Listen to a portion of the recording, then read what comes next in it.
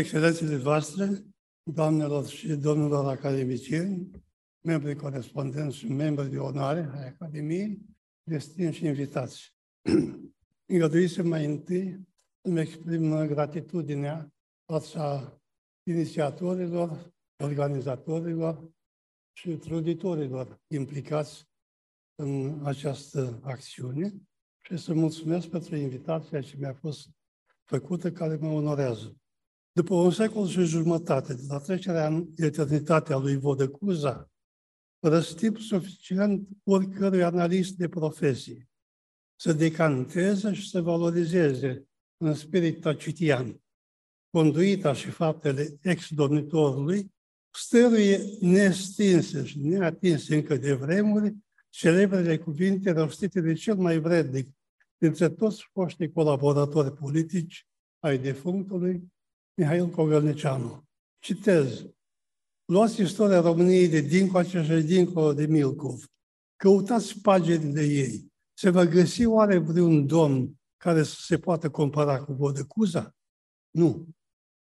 Nu poate fi făcută comparație între faptele foștilor domni și ale lui Cuza, făcute ca om, ca cetățean și ca ostaș. Încheiat citatul. Desigur, dincolo de patetismul și exclusivismul unui discurs rostit în împrejurări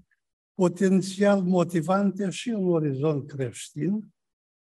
se aflau faptele mari, nepieritoare, ale omagiatului postum, invocate nu doar spre a anula orice efort denigrator din unghiul vieții sale particulare, ci și pentru a fixa jaloanele unei posterități deschise prin memorabilele cuvinte din finalul orației funebre.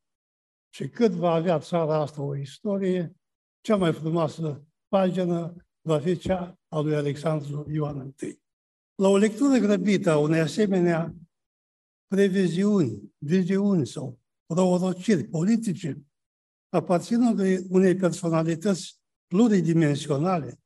analiștii mai vechi sau mai noi ar putea invoca subiectivismul sau partizanatul oratorului, întemeiat nu doar pe circumstanțele funebre ale momentului, ci și pe ipoteza de vechi și apropiat colaborator. Altfel spus, superlativul aprecierilor sale ar putea fi perceput nu neapărat în cheie politică, ci mai curând în cea emoțională, dictată de pierderea irecuperabilă a unui vechi și statornic prieten. Numai că o asemenea ipoteză se cuvine exclusă, fiind contrazisă chiar de Cogălnicianu.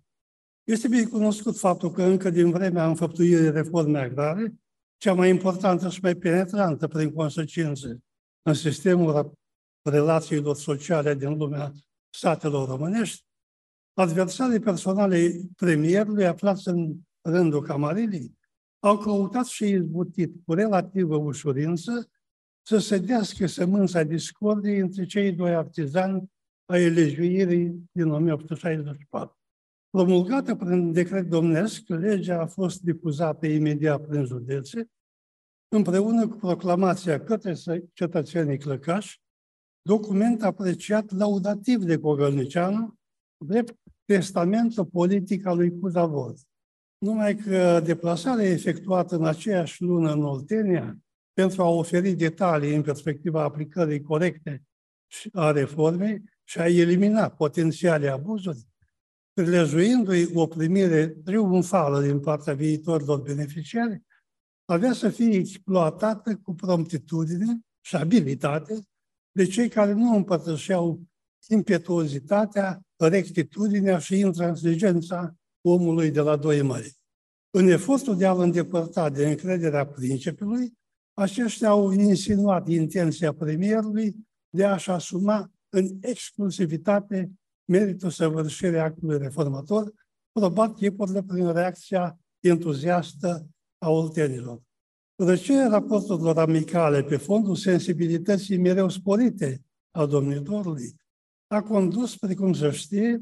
la demisia cabinetului Cogălnicianu în ianuarie 1865, cu siguranță cel mai performant dintre toate guvernele României moderne. Motivul invocat de semnatari că ar fi dorit să pună piatră pe cariera sa publică. Constituia în realitate un simplu pretext menit a salva aparențele dramatice ori a tăinui orgoliile comune.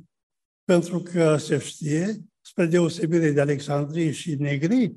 care au refuzat să mai colaboreze cu noul regim, Cogălnicianu n-a părăsit scena politică nici după 1866, continuând să lupte ca parlamentar, ministru sau diplomat pentru înfăptuirea integrală a programului național configurat încă din vremea Revoluției Pașaptiste. Îndepărtarea sa atunci de Domnul Unire a fost totală și definitivă. Răspunzând unei interpelări răuvoitoare privind presupusa implicare în procesul electoral din ianuarie 1870 la Mehedinți, unde Cuza a fost ales, precum se știe, în lipsă, ca parlamentar, el declara, citez Cogălnicianu, relațiile domnului Cogălnicianu cu vodă Cuza sunt aceleași care erau în ziua de 26 ianuarie 1865, când a contenit de a mai fi consilierul lui Alexandru Ioan I. Încheiat citatul.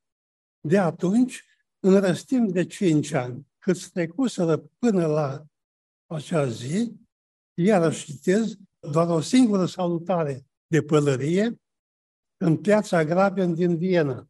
în vara anului 1868. Atât. Prin urmare, momentul orației funebre de la Ruginoasa, consumat încă după un lustru de vreme, de la salutul formal vienez,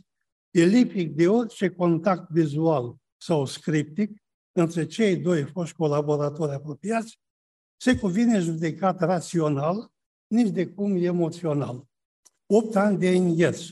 al relațiilor bilaterale, fără a face uitată rodnica lor cooperare, asigura evocării postume, prevalența virtuților dispărutului într-un limbaj clar, răspicat și fundamentat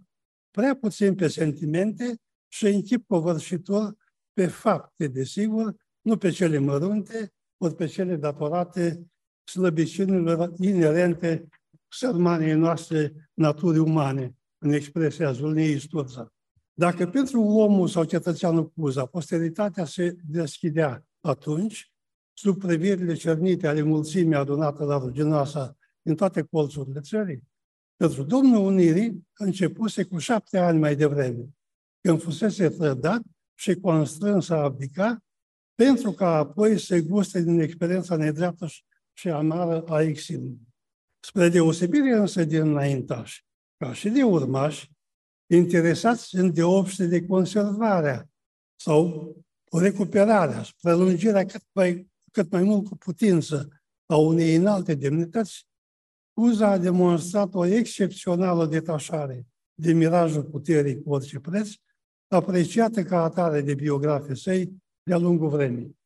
A părăsit țara, ale cărei fundamente instituționale moderne le așezase, cu fruntea sus, cu demnitate, desigur și regrete, dar fără dorința răzbunării și cu conștiința curată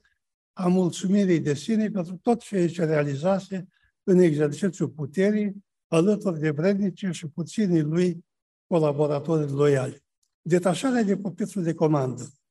însuși o mărturisise, mai întâi celui pe care încă îl mai socotea protector, e vorba de împăratul Franței, apoi în fața adunării, pentru ca să-și anticipeze odată cu acceptul retragerii din guvern a ultimilor miniștri de votați lui, generalii Manu și Florescu, în ianuarie 66. Iar sinceritatea intenției de a se retrage a fost confirmată epistolar și de bunul său prieten și colaborator Vasile Alexandrei, care îi mărturisea lui Alexandru Hurmuzache la Cernăuți imediat după momentul conspirativ că, citez, domnia lui Cuza ajunsese pe drojdii. El însuși o înțelesese și era decis să abdice pe 8 martie. Aceasta o știu de izvor sigur, spunea Alexandrei. Asemenea însușiri sau virtuți, rezumate și elogiate de Cogălnicianu, pot fi deplin înțelese prin asocierea propriilor evaluări pe care prebeagul ex-domnitor le sintetizase în cuprinsul celor două scrisori trimise succesorului său, Carol I, în primăvara anilor 1867 și respectiv 1870. Prima dintre acestea solicita pe un ton condescendent dreptul reîntoarcerii sale la ruginoasă pentru rezolvarea unor chestiuni juridice și administrative, asigurând destinatarului totală detașare și de prevenirea oricăror complicații politice, dar fără a uita să rezume înfăptuirile propriului mandat în strictă corespondență cu obiectivele postulate de divanurile ad hoc în 1857. Singurul său regret exprimat viza doar maniera în care își încheiase misiunea, respectiv neputința de a fi predat însuși mandatul pe care îl primise din partea poporului, noului domnitor, ceea ce ar fi semnificat în proprie expresie cea mai frumoasă recompensă, adevărata încununare a domniei mele. Cea de-a doua scrisoare, în cuprinsul căreia decența stilului epistolar lasă suficient loc unui ascuțit spirit critic și reafirmării principalelor coordonate ale scurtului său mandat, era transmisă în împrejurările politice critice pentru destinatar, de care expeditorul nu a dorit să profite. E vorba de momentul 1870, ilustrând atunci o conduită morală fără egal în analele istoriei naționale. Citez: patriotismul meu, principe, este deopotrivă cu a mea demnitate. El îmi interzice un demers care ar crea, este loc de a se teme, serioase încurcături alteței voastre. Și lealitatea mea mă osândește la surghiuni. Încheiat citatul. Deloc gratuite sau exagerate, lipsite de sens, ori de suport real, confesiunile epistolare, fie și sintetice, transmise succesorului său, fără a acoperi și dimensiona ansamblul reformelor inițiate și înfăptuite pe durata mandatului, nici conduita exemplară a ex-domnitorului în exil, i-au singularizat personalitatea, proiectându-o exact în spiritul orației funebre a lui Cogălnicianu. Dacă totuși s-ar afla voci dispuse a circumstanția oratorului, partizanatul opiniei, din mulțimea elogiilor postume ne îngăduim a reaminti doar pe cele exprimate de marele gazetar și analist politic, care a fost, precum se știe, luceafărul poeziei românești, Mihai Eminescu. Consemnam în cuprinsul unui studiu mai vechi ca fiind improbabilă întâlnirea juniului poet cu domnitorul în țară înainte de 1866. Cu siguranță însă l-a văzut pe ex-domnitor la cumpăna anilor 1869-1870, când împreună cu câțiva colegi de la Universitatea Vieneză, i au făcut o vizită la reședința temporară de la Oberdöbling spre a-i prezenta omagiul tinerimii române noaptea de trecere dintre ani. Iar primirea de care a avut parte, consemnată memorialistic, îi va fi sporit emoția și întărit sentimentele preexistente față de cel pe care avea să-l considere un autentic reper al moralității politice și al demnității naționale în spațiul românesc. Fără a mai stărui asupra altor detalii cuprinse ulterior în curierul de Iași din 1877,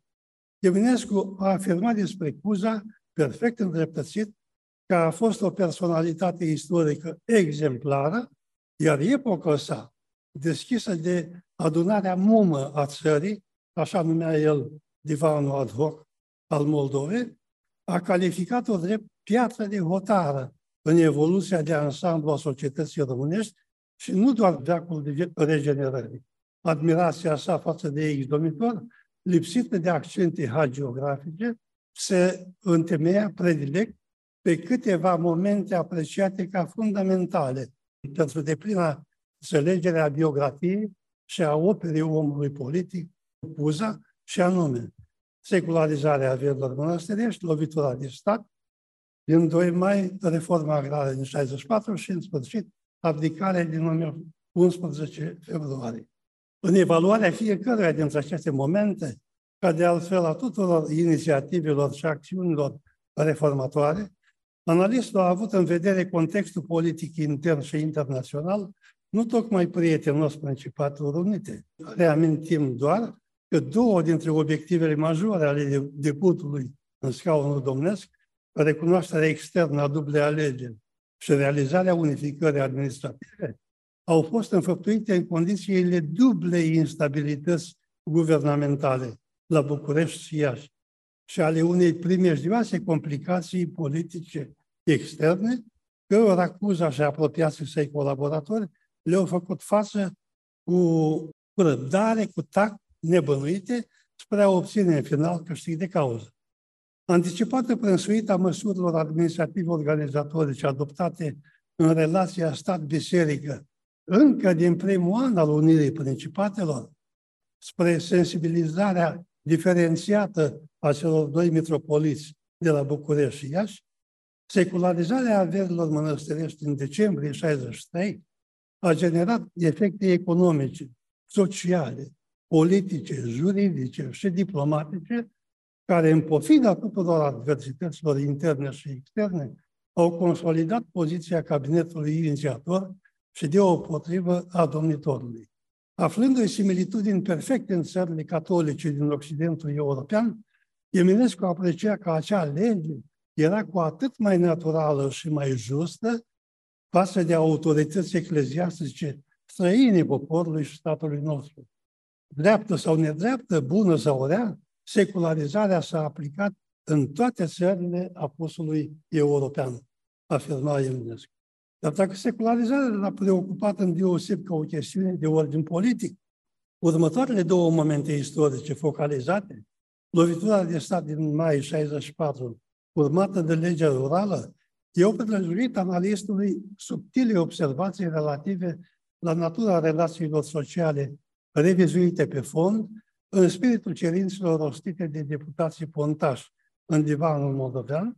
concluzionând onoarea acestei mari chestii revine domniei lui Cuza, sub auspiciile domnului Cogălnicianu, iar aplicarea s-a făcut lucru extraordinar, fără zguduire. În sfârșit, comentând urmările actului conspirativ din 11 februarie, care, în opinia lui, pusese capăt răsăritului de soare al unei epoci ilustrată prin, citez,